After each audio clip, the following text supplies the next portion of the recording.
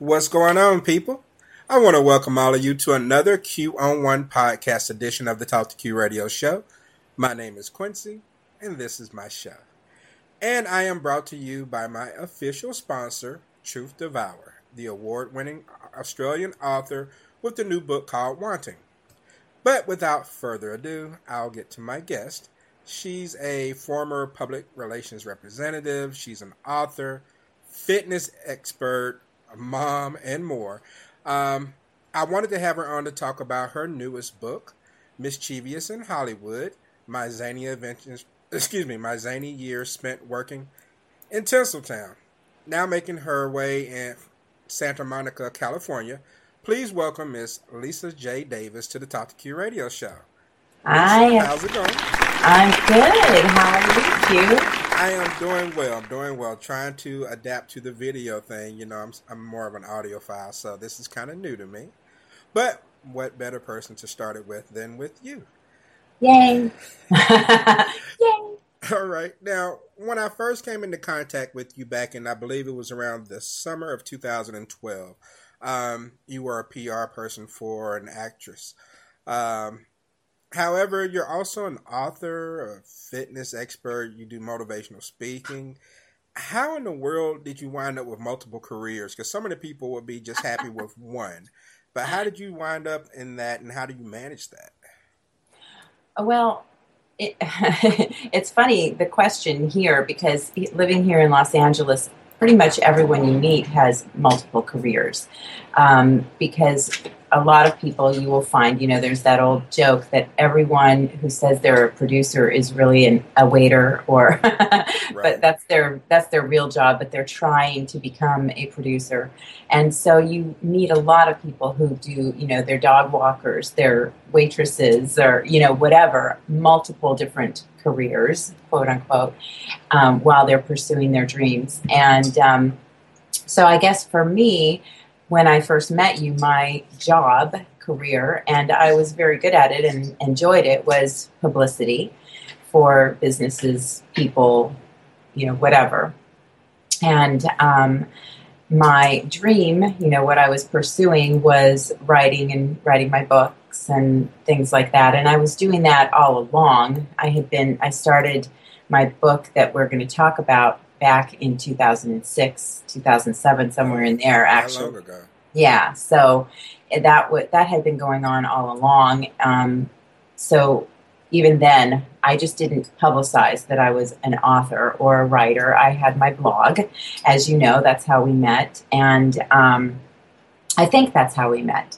But anyhow, I had been doing all of that. And at the same time, I was always into fitness and staying healthy and that sort of thing. And so when I decided to make the transition, it was during that economic downturn. I started to sort of try some different things in publicity. That was in 2008. And I was still doing it, as you so aptly put, in 2012 when, I had you interview a couple of clients. But anyway, I had been doing this all along, and then when I finally decided, okay, now it's time to actually seriously pursue this, I had to take something work-wise that was a little less invasive and a little less demanding and time-consuming than PR. Right. And so I got certified in a fitness method that I had been taking, and since then have gone through my classical Pilates certification. I had done yoga teacher training already. So all of this was kind of just part of me anyway, and I think that's how it sort of came together. Okay. Well, anytime you can do anything that's part of you, then that's the best job in the world to have, for sure. Absolutely, yeah. It's so true. Right. And I get to stay fit while I'm doing my job. So, can't complain there. Okay. Well, now let's talk about you getting to Hollywood, so to speak, or arriving in Hollywood. You talk about in your book about your divorce, and you say that it thrusted you into Hollywood. Now, what did you mean by that? How did it play a role in you winding up as, Hollywood? Because the reason I say I was thrust into Hollywood or sprung on Hollywood is because Hollywood didn't know what to expect and what they were in for. I was newly divorced, single mom, and I was on the loose, So I was, here I was suddenly footloose and fancy free and able to pursue whatever kind of career, dream, whatever I chose. And my heart was filled with glee. And I went to every event I could, get an invite to. I networked as much as I could. I went to everything to try and break into working in television behind the scenes, producing, whatever it took. So that's kind of where, people who read the book will find out what I mean by, poor unsuspecting Hollywood. They just weren't prepared for, mischievous on the loose. All right. I mean, so you worked in Hollywood and you were a single parent, of course, after the divorce. And we see how Hollywood lives play out on, Entertainment Tonight or TMZ. It looks chaotic 24/7. All the parties, and then, you're living in LA, going to Aspen, New York City. How difficult was it being a single parent in that fast-moving type of environment? It was, it was challenge. The biggest challenge for me was finding the balance, because when I first got divorced, I had somebody living with us to help care for my son, and actually that probably lasted most of the time while I was working in television. So, 3 to 4 years, I had somebody living with me to help care for my son. Okay. So my younger son, my older son was already grown and had moved out with a friend. So that was a huge help. And I have to say, initially in part of the divorce, my agreement was that would be taken care of for I think it was about 6 months. And shortly after that, I had to finagle. And I'm a big finagler. I have to say. I found, and I wouldn't necessarily recommend this, especially these days. Back then, and I talk about this in the book too, the internet, online dating, all of that was really brand new. People were barely scratching the surface. This was 2004 or 2001 to 2004, 2005. So it was a different world. So I was able to, I think Craigslist was pretty well known but you hadn't heard of catfishing or any of that kind of thing. So you would find people to babysit on Craigslist. I mean, that's how I guess, innocent we were back then. And I was very fortunate, because I'm sure even then there were bad things happening. And there were. I remember hearing of things. But you learn to approach these new platforms with whatever kind of safeguards that you could. So I found a couple of nannies who wanted to live in LA and wanted to be able to, while my son was in school, pursue their dreams. And I provided them a living and a very small stipend, but the room and board, and in exchange I had nanny services. And back then I was able to make that work, and so that's how I did it. I would have to travel for a show. That's when they'd have to be on 24/7. If I was home, they only had to be on when I was at work at night or during the day, and my son was in school. So it was a pretty cush job, actually. And my son went to visit his dad, who was out of state, who had moved during the school break. So they had all that time off as well. So that's how I finagled that. And it was still challenging finding the balance, because no matter how you size it up, mommy is what your kids want, not nanny, So it was constantly looking at my situation and going, okay, I need to rein it in a little bit here, and let's get back to the basics and what's important. And so that's what I did. Okay. Well, you have my vote for the newest word for the dictionary, finagler. I know. I think that should be the word of 2015. All right. All right, so The but English. let's go backwards for a second, um, because you had other challenges as well. Now, in 2011, you were diagnosed with the BRCA2 gene. All right, which is something that I've actually discussed on the show before, when Angelina Jolie took measures regarding Hmm. that. Now, cancer is really big. I understand it all too well. I lost my wife of 10 years back in 2012 to breast cancer. Oh. But you took an extreme approach to protecting yourself with the surgeries you went through. Can you discuss that and how difficult of a decision it was? Yes, I can.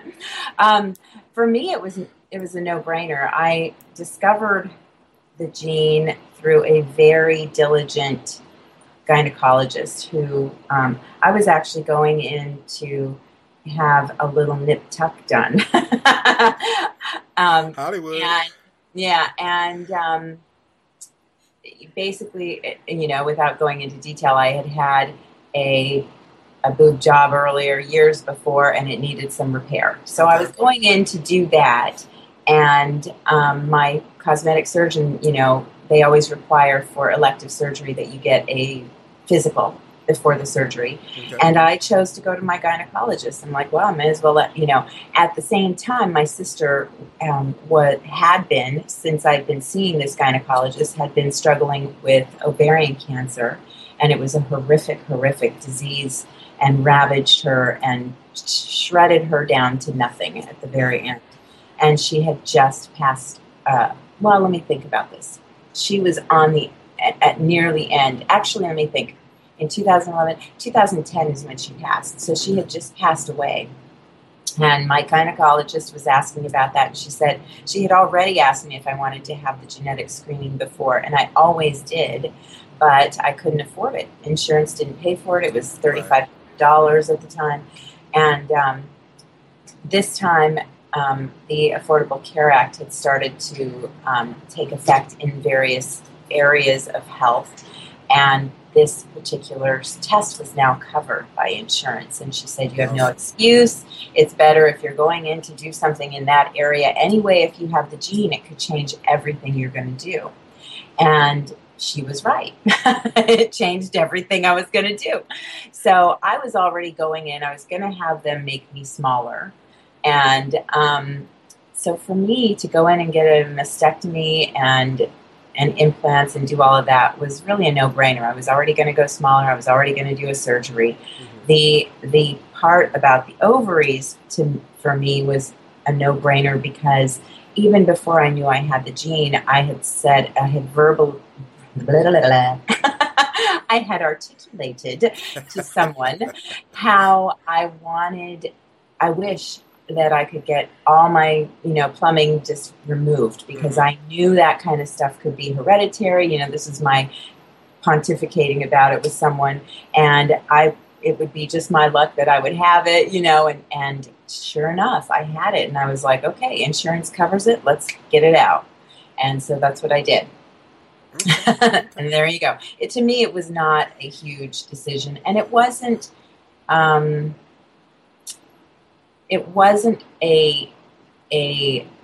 like I did all kinds of research and wanted to know all the different procedures. Yeah. I trusted my doctors.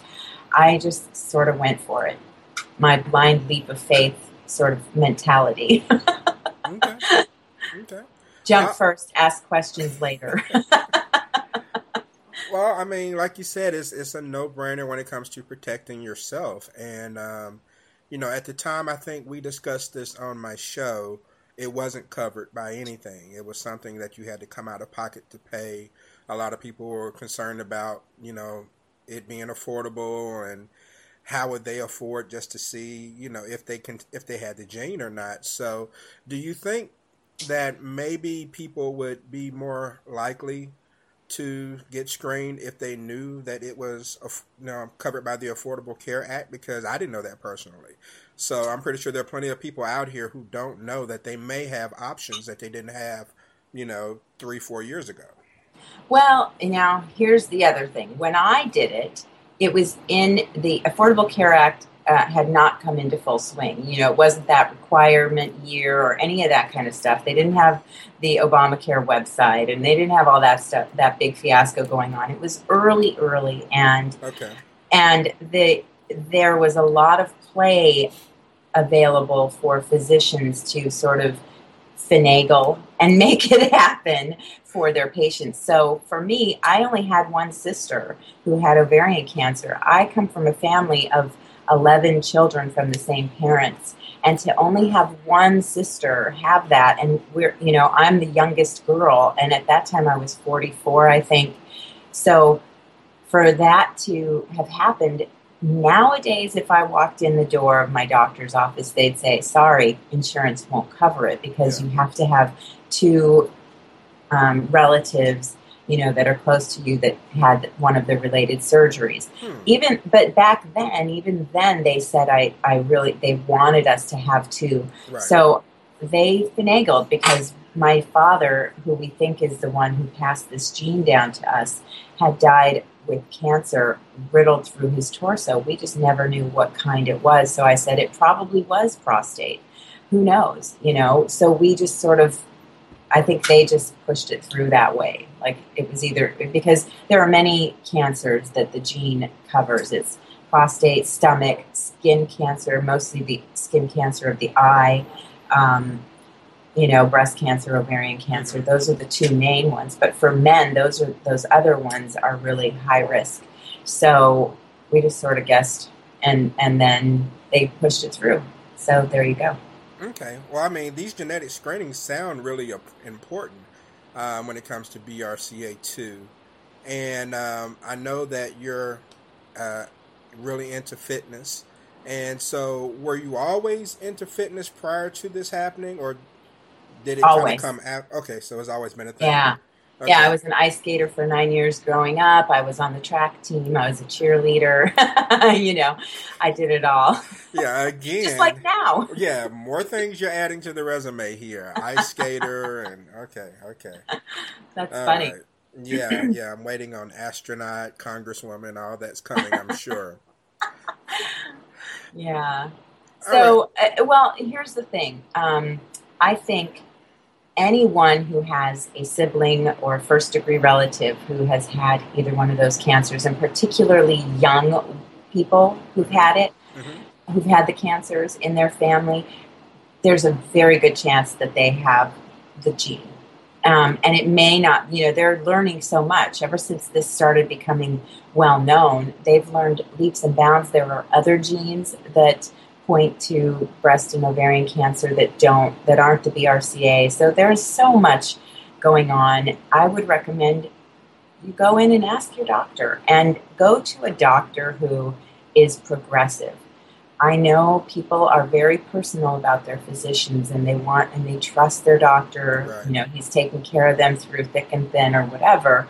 But I cannot stress enough how much doctors are taxed with trying to be up on the newest things. And if it's not their thing, they're not going to be able to give you the correct advice, period. I have a friend who's a leading woman in the BRCA community, and she wrote a book called Letters to Doctors because it was just appalling to her what doctors would tell patients that was completely flat out inaccurate and wrong. Right. And so, you want to make sure that if you go to your doctor and it comes back negative, or they tell you don't need the test because, of some weird thing that they purport to know, ask somebody else. Yeah. Period. Get another opinion. Okay. All right. Now, despite going through all of that, you managed to keep your sense of humor on top of, having to raise your boys. So where did you draw the strength to keep going, or where do you draw the strength to keep going like you do, despite all you've endured in your life with the BRCA2, your sister, the divorce, trying to reside in Hollywood? How did you do all that? Well, you said I managed to keep my sense of humor. It wasn't like I went, I'm going through this, I better keep my sense of humor. I had a sense of humor, and that's what got me through. Really, it was a backwards sort of thing. And like they say, laughter is the best medicine. If you can't laugh at yourself, you're going to cry. In some instances, those two emotions can be very close. So I think that's always just been I think that's how I survived in a large family. You laugh a lot, and, you learn to laugh at yourself because, all your siblings are laughing at you, and you get your turn at laughing at them, and everybody, it's a fair game. So I don't know. I think that's it. Really, that's really how I've managed. It's just, you've got to enjoy, and this is one of my mottos, enjoy every moment. I agree. Every moment is a teaching moment, and they're not always easy, but you can enjoy it for the lesson that you're learning, for whatever, or you might not be thrilled with it, and you might actually hate what's going on, but you can appreciate it, and savor every single morsel. So that's my motto. I agree with that. I agree with that philosophy wholeheartedly. It's one of those things where it's like, don't let what you're going through right now define your life. Exactly. So I definitely can co-sign on that. And well, let me ask you, as far as the name Mischievous, which I followed you on your blog and on Twitter, so I know it fits. But where did that derive? Well, it actually derived from when I decided I was going to write a book. And I actually had not decided, my book was going to be about being a single mom and making things happen despite the odds. That was what the book was going to be about. It was not going to be about my working in Tinseltown or, behind the scenes of Hollywood, which my current book is. But as I started to write the book, and it didn't have a name at the time. At the time, and I talk about this in the very beginning of the book, that somebody pegged me as a MILF, which we know what that acronym stands for. If you don't, you can look it up. But if you're under 18, do not go and look it up. It is not something you want to know. Anyway, they pegged me as that, and I was a little like, what? What the heck? So I was going to write a book, and I was going to call it MILF This, kind of like MILF This, mofo. Right. and it was going to be called Adventures of a Hot Mama or something. MILF This, Adventures of a Hot Mama. And I was going to write this, also as an answer book to, there was a popular book at the time, and I think they made a movie of it called I Don't Know How She Does It. And it was a novel. It was not nonfiction. It was, fake. It was this story about this woman who had 2 little kids, a husband, nannies, plural, and a 6-figure income, and somehow could not make things happen. Her life was still unraveling, things, and that's truth. I guess that happens for everyone. You might have it all and things can still fall apart. True. But I was struggling when I read this book as a single mom to make ends meet. I had moved to Aspen at this time. This is after my mischievous in Hollywood years. I had moved to Aspen, bought myself a condo without a job, and got myself a job, and was, very, it was a scary, scary time in my life. And I remember reading this going, what the fuck? How did this book make it? I was so incensed that this woman had so many resources and could not pull her shit together. Sorry. But so I just, I thought, okay, I'm going to write my book then. And I started, and out of that, and that whole thing about the extension of me, the career, it also translates that extension of me into my writing, who I am. And I had worked in television, and there were some funny stories that came out of that time in my life. So once I started writing it was less about, the MILF thing and being in the face of that, and more about me sort of flirting around Los Angeles, fluttering around. I wasn't flirting around. I was fluttering around. But at the time, a guy that I was seeing, he's the one who came up with it. He said, how about Mischievous? And I went, oh, you are the god of naming books. But anyway, and then the blog came first because I was told by multiple people, you you got to be out there, and you've got to sort of develop a name for yourself before the book comes out. So that's what I did. Okay, and you've done a great job. Huh. Thank you. And it all started from the term MILF. So but Yeah. you know, I'm flashing back right now to 21, 22 years old. Every guy my age at that time wanted, just wanted some milk and cookies. That's all. See? See? So, All right. I hope you 18 and under I hope you tuned out right then, because that was a piece of information you can't unhear. I was legal, so I was legal. Yeah, true. So that's great. All right, so now you have your newest book, Mischievous in Hollywood. What would you like for your readers to get from this book? And what did it do for you to write it? Now that it's done, it's out there on Amazon. People can go get. I mean, what do you want from all of this? Okay, I just loved that you said, what did it do for you to write it? To finish that book was like going to Bali. I only imagine, I've never been. Going to some island paradise and being treated, VIP star treatment, the best spa day ever. Like, you don't have any worries. Every weight is off of your shoulders. And it was that big, the book is done. I'm done. And of course, then it's like, now I got to promote it. And it's that running on the treadmill that won't stop. Oh my God, oh my God, oh my God. So that's what finishing that accomplishment felt like. It was, and really, if that's it, I'm happy. Right. If I don't sell, millions of copies and get a movie deal and, what, I don't want any, I don't really necessarily want a movie deal, but,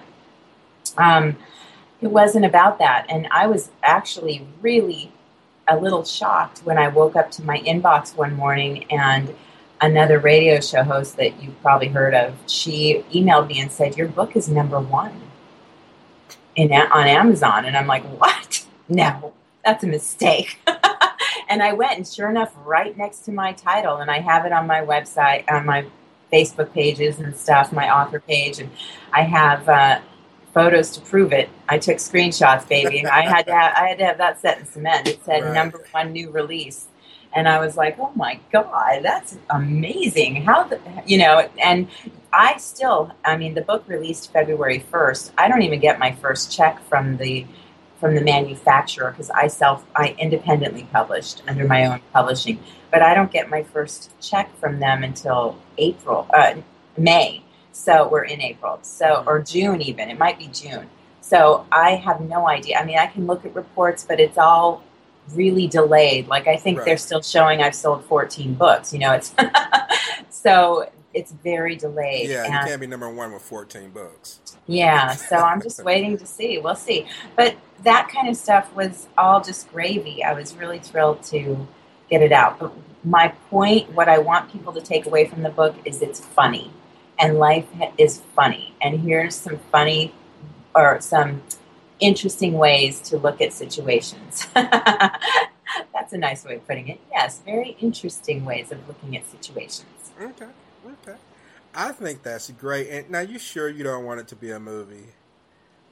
No, I don't know. I mean, I'm not. It's not a Lifetime movie, or no, please, not a Lifetime movie. Oh my God, that means somebody has to die. That's not, well, I guess they could start it with the sad part about my sister. Well, I mean, I guess that doesn't qualify for a Lifetime movie because someone has to be, either a child has to be kidnapped or... Yeah, exactly. Yeah, I don't want to know. You have to take martial arts classes. Okay, yeah, maybe not a Lifetime. I have to take martial arts classes to defend myself against the stalker. Yeah, right.